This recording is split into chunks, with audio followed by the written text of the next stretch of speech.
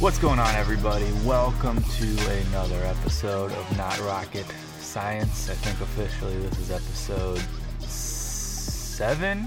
I want to say episode 7. I am Sean, your host. This is the show about culture's relationship with tech, fashion, music, business, etc. Hope you guys are having a great Memorial Day. It is Memorial Day, today at least. Kind of crummy day for barbecuing here in New York, but good enough. If you really want to, you can definitely do it. I've taken it easy over the past couple days and just worked on this show mostly. And I saw The Avengers finally. I liked it. Girlfriend didn't like it so much. Spoiler alert. I'm going to give you 5 seconds. 1, 2, 3, 4, 5. First superhero movie I've ever seen where the bad guy wins in every way, every facet. Obviously, the next Avengers movie is going to be about the Avengers getting back at him. They got to crank out a lot of these things, so it was kind of a good strategic move on Marvel's side to let the bad guy win in this one. You know, it sets up the next one in a really interesting way. So I enjoyed it. I mean, that's my big outing this Memorial Day weekend. Other than that, I've just basically worked on this stuff. And I watched a lot of Mad Men again. I like to go back to that show a lot. I find it super interesting, that era, and the difference between advertising then and now. I don't really work in advertising, but I work in selling of a product that I work on an in-house team for. So there's some similar concepts when it comes to the marketing side. I am technically in the marketing department, even though that's just due to the lack of organizational coherence where I work. But anyway, getting on with today's show, we're going to be talking about one of the biggest subjects in the tech world these days, other than blockchain technology. It's designing for voice and voice-based devices and the future of smart devices, AI, etc.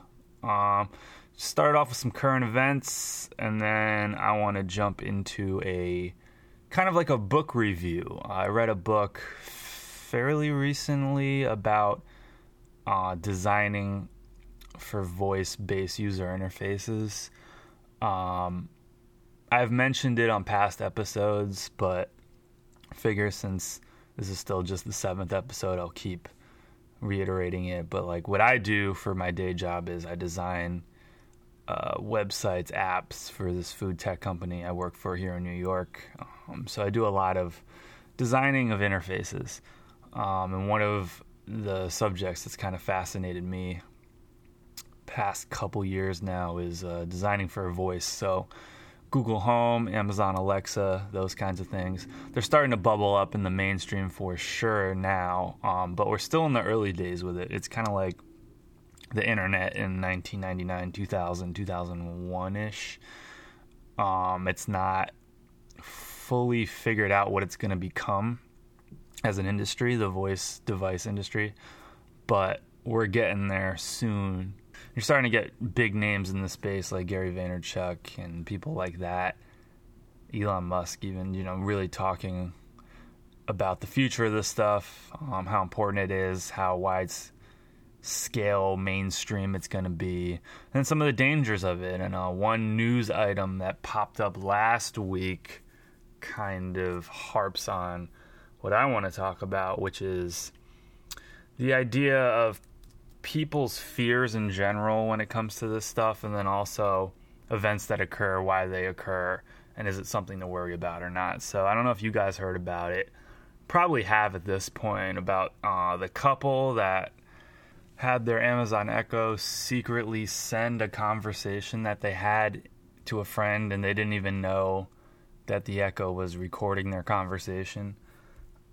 Pretty interesting story, particularly because I just read a book about the design of these things and how this all works. Basically, that was not some, scenario where the Echo became a corrupted device and became evil and got their iRobot on and sent that shit away without their compliance. It's basically a string of very unlikely circumstances happening in a row, kind of like that movie Final Destination, where like all this stuff gets set up perfectly to kill the person.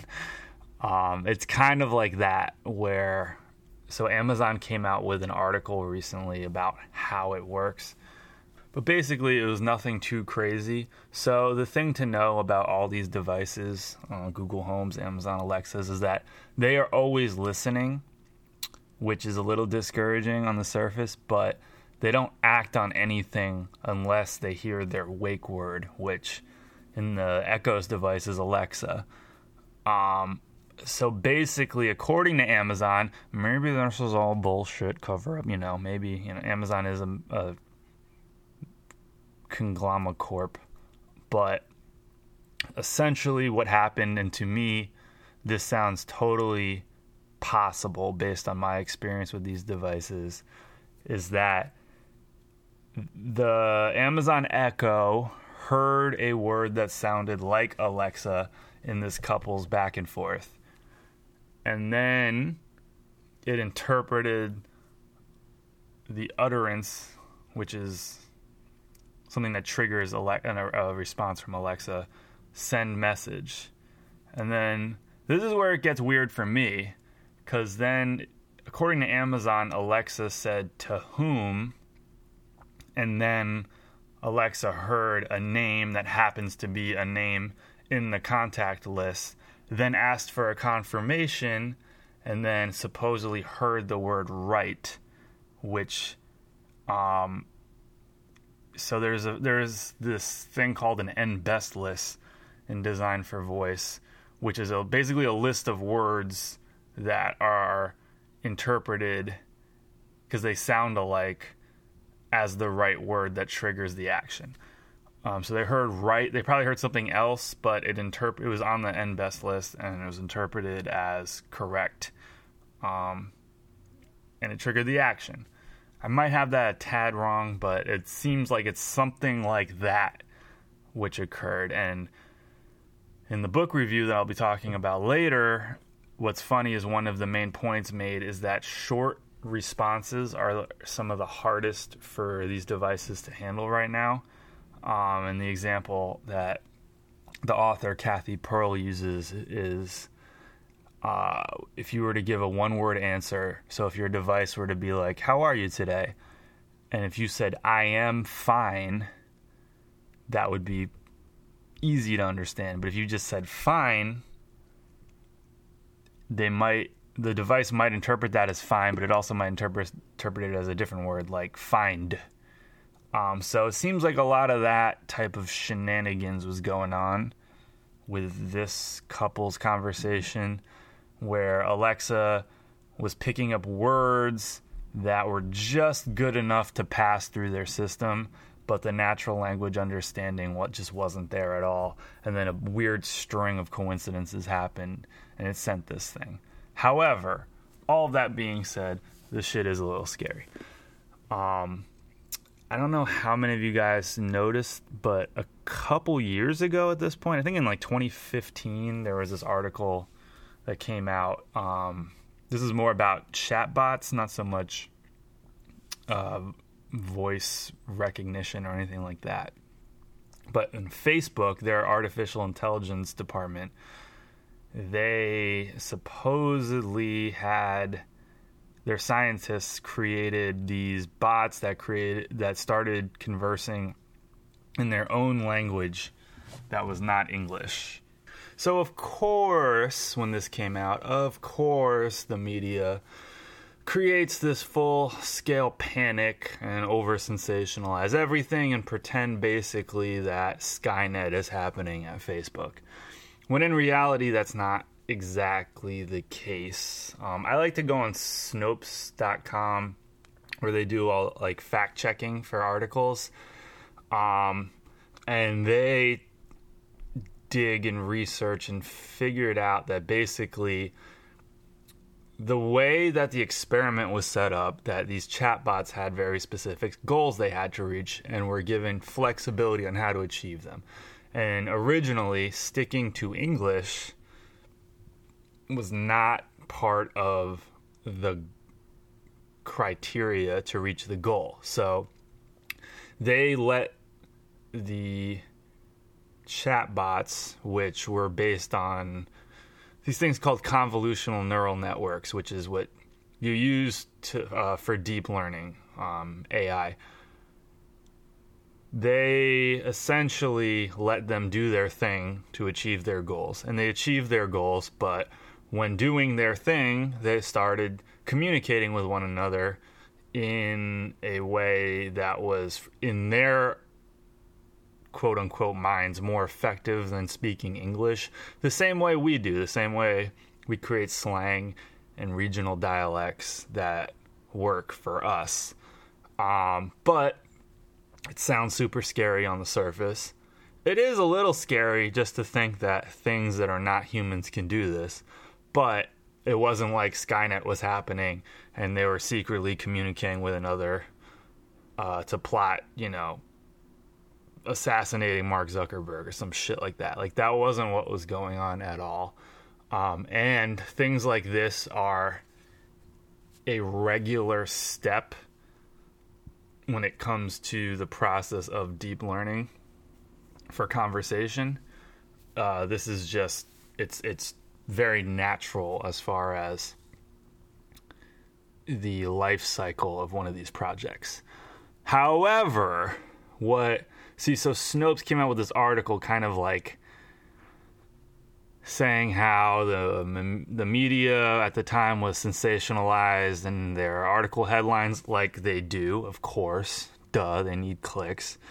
But my response to the Snopes article is that they kind of dial it down because they're like, oh, everything's normal. But it's like, at the end of the day, this is just going to mature and get more and more powerful. And if you look at the past and you look at how governments and collections of scientists have handled other extremely powerful yet potentially dangerous technologies like, nuclear energy, for example.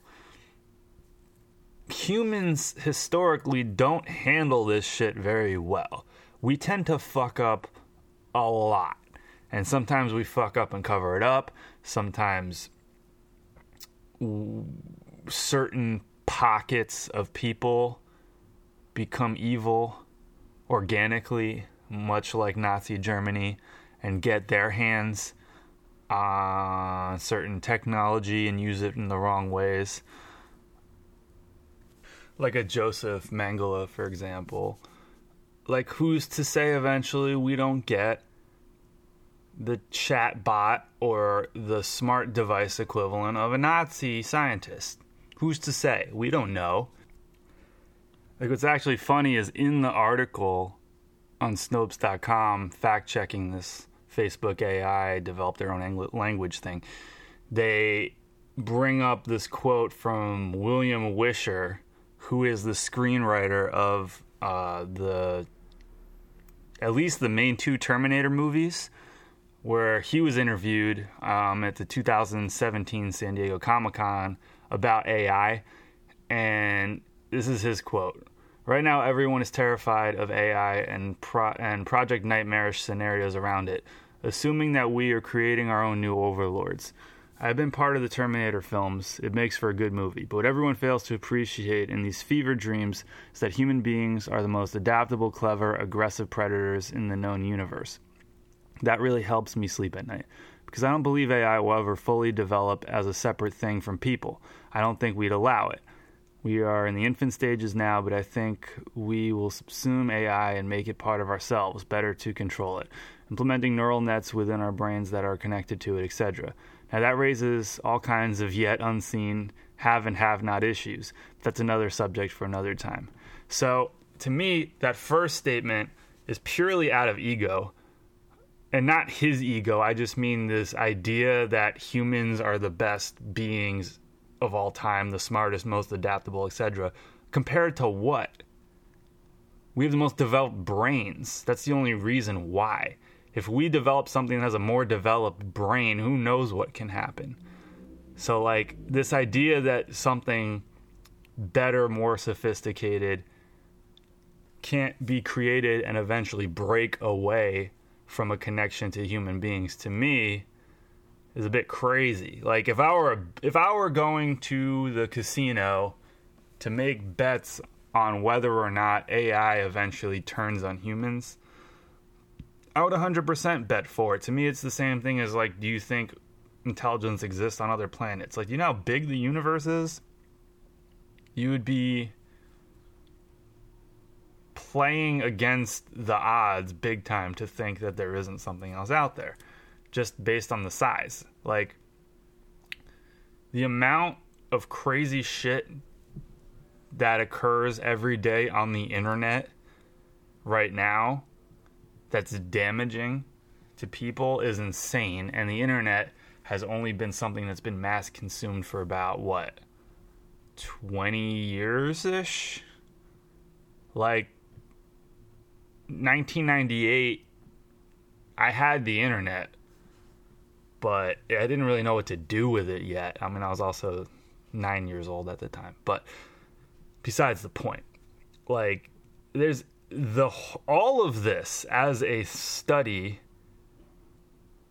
if we're using the beginning of the internet as a starting point, is so new that the idea that we can even think that we know that this shit isn't going to become potentially dangerous down the road is insane. It's insane to believe, in my opinion.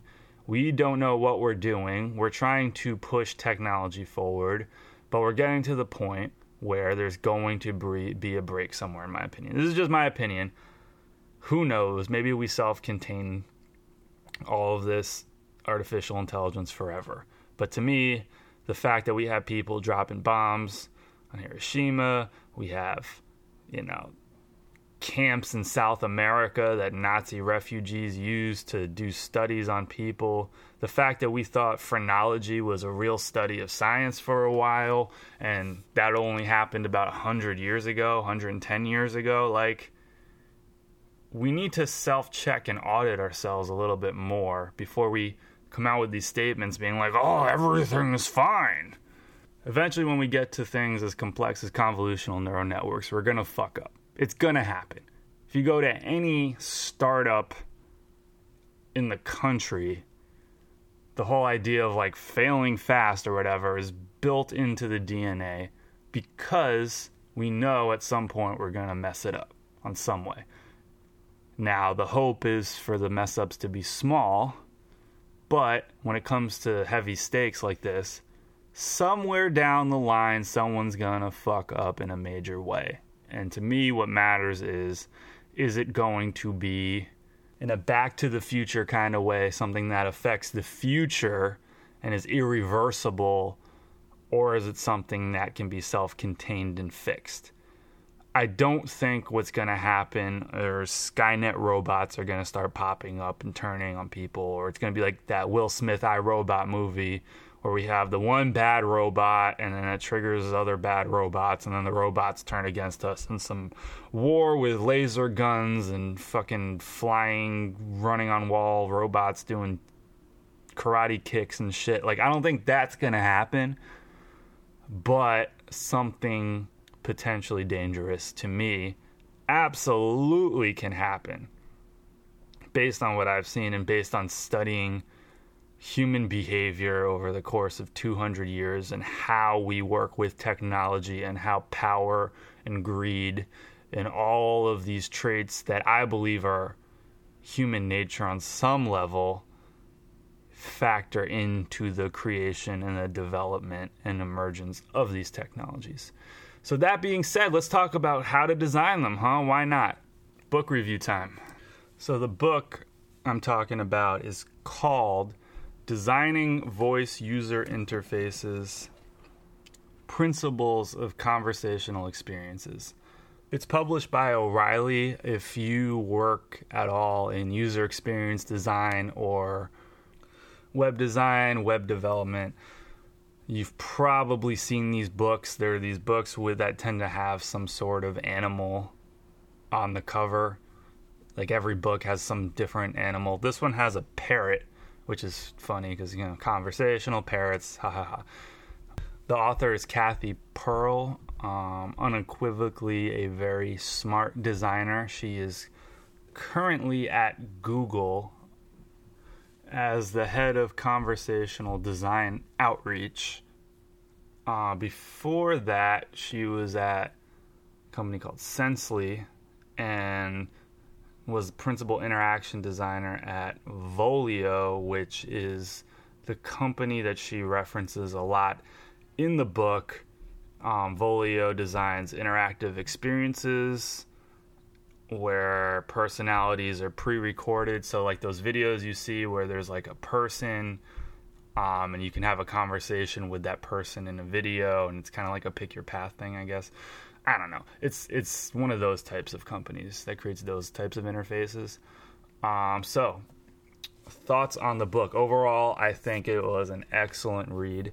If you have any interest in how Google Home devices or Amazon Echoes are designed, like the process of designing how you interact with it, how you talk with it, how it delivers its results, how you test for it, this is, in my opinion, a must read.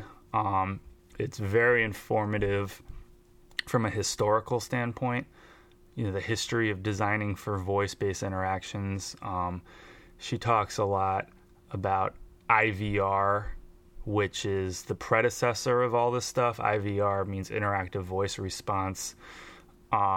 That's kind of like when you call into a service to schedule an appointment and they got the automated robot person like, press 1 to give me all of your money. You know what I mean? Like, the old 7-7 films. Remember 7-7 films back in the day? Before you could look all this stuff up online and buy tickets. AOL 777 films. That was my jam back in the day. Anyway, that's IVR, and that's the predecessor to all this stuff. And what's cool about the book is that she injects a lot of her own personality into it, and she kind of makes fun of IVR a lot. She deep dives into the value of it and the history of how these things are invented, but also recognizes how crummy they were at certain points, to the point where SNL were making skits about them in the 90s, and she's just very self-aware of all that. And I don't want to say self-deprecating, but like IVR deprecating, which is interesting because most of these kinds of books don't do that kind of thing. They're very kind of just like academic. And this one has a lot of personality to it, which I found as welcoming and made me want to engage with the content of the book more so than other O'Reilly books that I've read in the past. They have a different author for every kind of book, even though they all kind of look the same.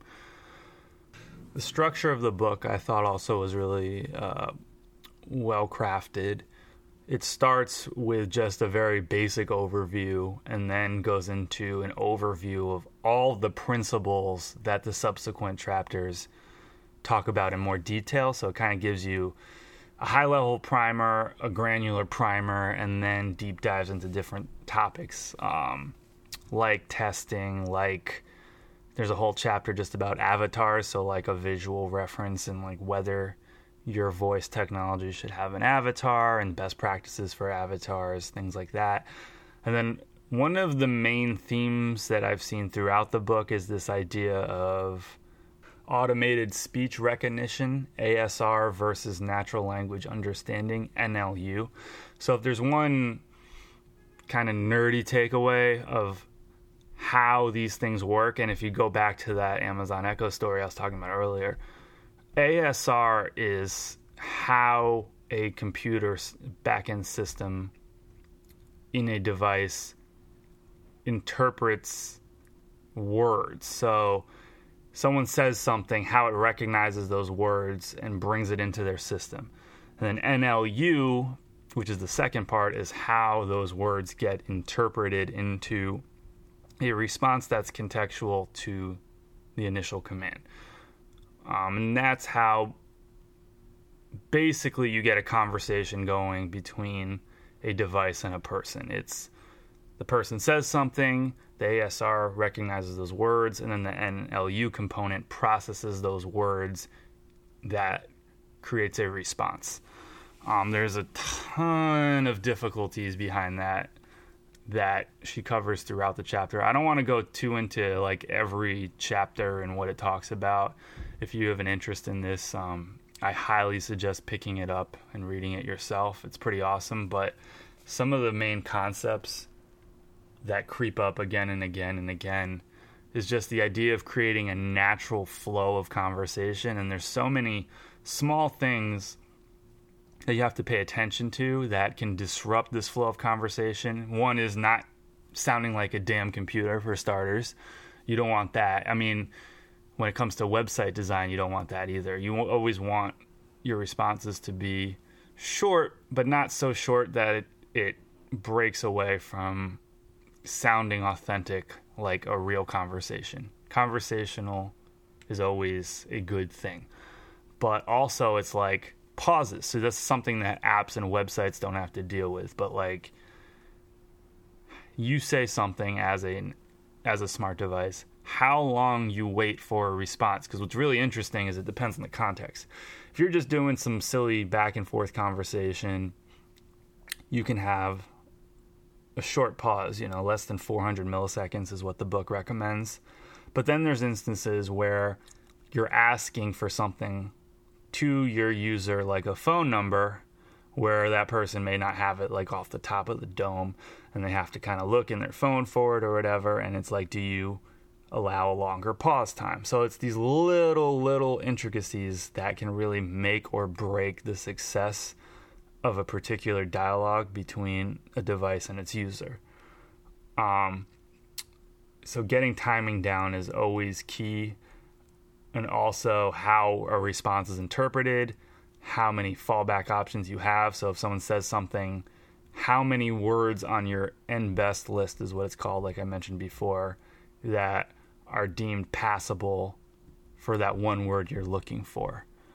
And then there's other small things like that are different, where if you're not designing with a screen in mind, how you get to the same answer that for a website you'd get by having a big button or like multiple options in a drop down. How do you solve that with voice? Because voice is much better for convenience in certain ways, for typical binary responses, yes, no types of things. But when there's multiple options or some sense of disambiguation, that's when things can get muddy. So a lot of the hard work for a designer on a voice device is cleaning up those kinds of scenarios. And one example that is in the book could be your user is asking you for information because they're feeling sick. The device would probably ask for the main symptom, but it's very likely that a person will just string off all of their symptoms. I have a fever, I have a cough, sore throat, headache, etc. That's a lot of information, and it's hard for a device to process what to do with all that, because each one of those words is a trigger for a variety of responses. So it's about digging down and asking, what is your main symptom? And then going from there. There's a lot of other instances too that are like this, but it's when there's ambiguity or various answers in one response that have dependencies on one another. It's about determining what's the most important thing and how you design a conversation that gets to it. I thought there were more than enough examples. I mean, I'm somebody that learns on example, not just a bunch of academic-y speak. So I really appreciated that. And the other thing that I thought was really interesting is there would be certain segments in the book where she would have some expert in one very particular type of field weigh in and kind of give their take on something. One example could be accessibility. So designing for people who may have hearing disabilities or visual impairments.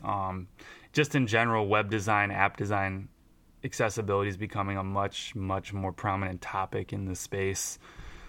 It's a real big deal. In my work, we put a huge amount of importance on accessibility. That's because they were sued at one point, but still, it's becoming a bigger and bigger deal in this space. So she asked these two designers, Sarah Basson and Nandini Stocker, who are both at Google, and she dedicated a couple pages to them to weigh in on their thoughts at accessibility. So I thought that was really cool, get other opinions and other experts into the book and kind of just break it up a little bit.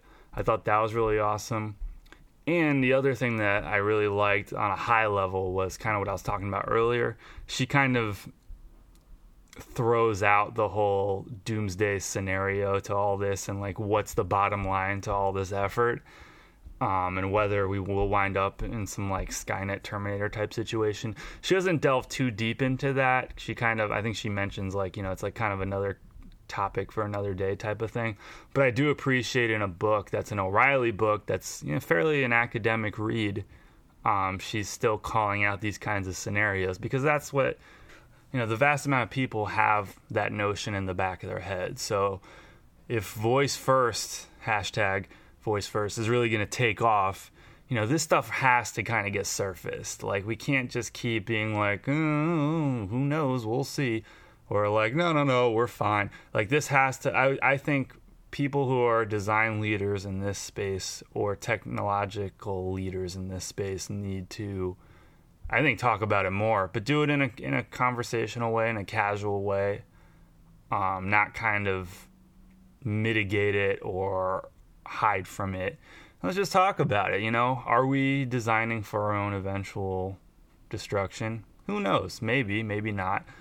I'm no expert when it comes to that, but I think it would be cool to just have more people actually not be afraid to bring it up and talk about it, because that's what everyone's talking. I mean, you have Elon Musk talking about it at these big events. It's mainstream. It's probably the most mainstream thing about AI, artificial intelligence, and conversations with AI that exists right now. I mean, I also, before that happens though, I also think the Her situation, like the movie Her with Joaquin Phoenix and Scarlett Johansson, I think that's also a very plausible scenario. There's a lot of lonely people out there. And honestly, I consider that a good thing at the end of the day. I mean, if we can get technology that smart to the point where people who are lonely out there can have some sort of companionship with that level of intelligence, I'm all for that. And to me, that's a positive benefit of all this. So it's really interesting to see where this goes. But this book, Designing Voice User Experiences by Kathy Pearl, highly recommend it. It was a fantastic read. I encourage anyone with any interest in this space, whether you're a professional product designer, UX designer, or not, you're just somebody that's interested in technology, I think this book is pretty inclusive and pretty easy to read. And if you aren't privy to the process of product design, this book will lift up the little and show you about the process of how these things are developed. So I highly recommend it. I don't have some like star system or anything, but fuck it. 5 stars. Great book. Highly recommend it. Whew. I'm going to keep this one light, and I think I'm going to call it now. I will have more updates soon. This one was a little tech heavy, but I'm going to jump around and do something a little more pop culture heavy probably next episode. Thank you guys for listening. I appreciate it. I'm on the Instagram at NRS_show. That's NRS_show. You know, if you want to engage in any way. I'm not saying follow, like, At least check it out, though. Also on Twitter, same name, NRS_show. I really appreciate the listens, guys. I'm going to keep cranking these things out. I'm going to do some other things coming up soon, some other surprises that will be not a podcast, but still under the Not Rocket Science banner. I don't know if I'll say it yet. Maybe I'll mention what those ideas are the next episode. Right now they're just kind of concepts. We'll see where they go, but I'm for sure gonna keep grinding with this thing. Can't stop, won't stop. Thank you guys. This is Sean Cully. I'm saying my last name now. Screw it. I am out. Take it easy.